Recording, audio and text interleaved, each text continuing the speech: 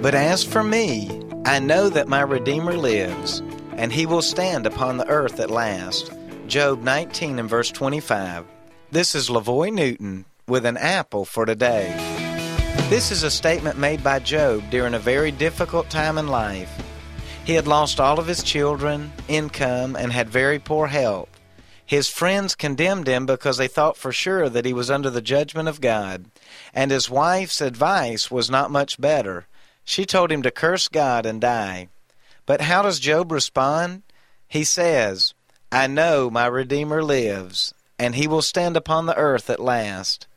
When everything around you is going wrong, how do you respond? I would like to encourage you to not lose hope or trust in the God of heaven.